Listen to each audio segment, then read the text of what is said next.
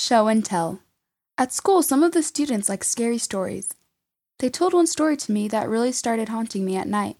One night, I decided to pray to Heavenly Father to keep my mind off it. He helped me sleep every single night. That's when I realized I can pray to Him anywhere and anytime. Enurul T., age 11, Ulaanbaatar, Mongolia. At school, a new kid was in my class. At first, I went with the crowd and bullied him. I talked to my parents and they told me that I should change. The next day, I played with him. Now we are friends. It's better to help people than to bully them. Miles G., age 10, Utah, USA. I had a spelling test and my teacher said I got 100%. My friend looked at my test and told me that one of the words wasn't right. I told the teacher, so she corrected the score. I felt happy because I was honest. Eva W., age 8, Minnesota, USA. My friend's little sister is afraid of dogs. When some dogs came near us, I shooed them away so she wouldn't be scared. Hiram F., age 7, Maputo, Mozambique. When I was younger, I had a skin disease. Every day I prayed for Heavenly Father to heal me. I learned to be patient, and after 5 years I was healed. I know that Heavenly Father hears our prayers.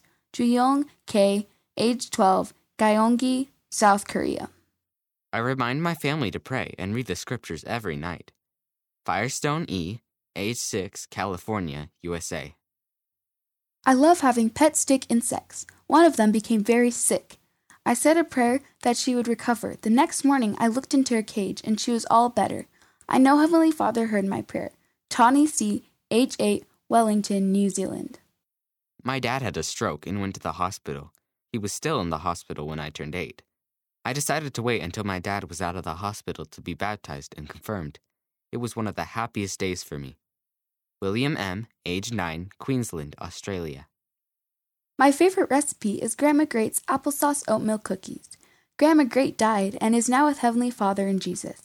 Mommy and I make these cookies to remember her.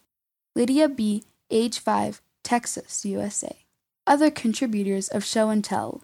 Andrew R., age 8, Texas, USA.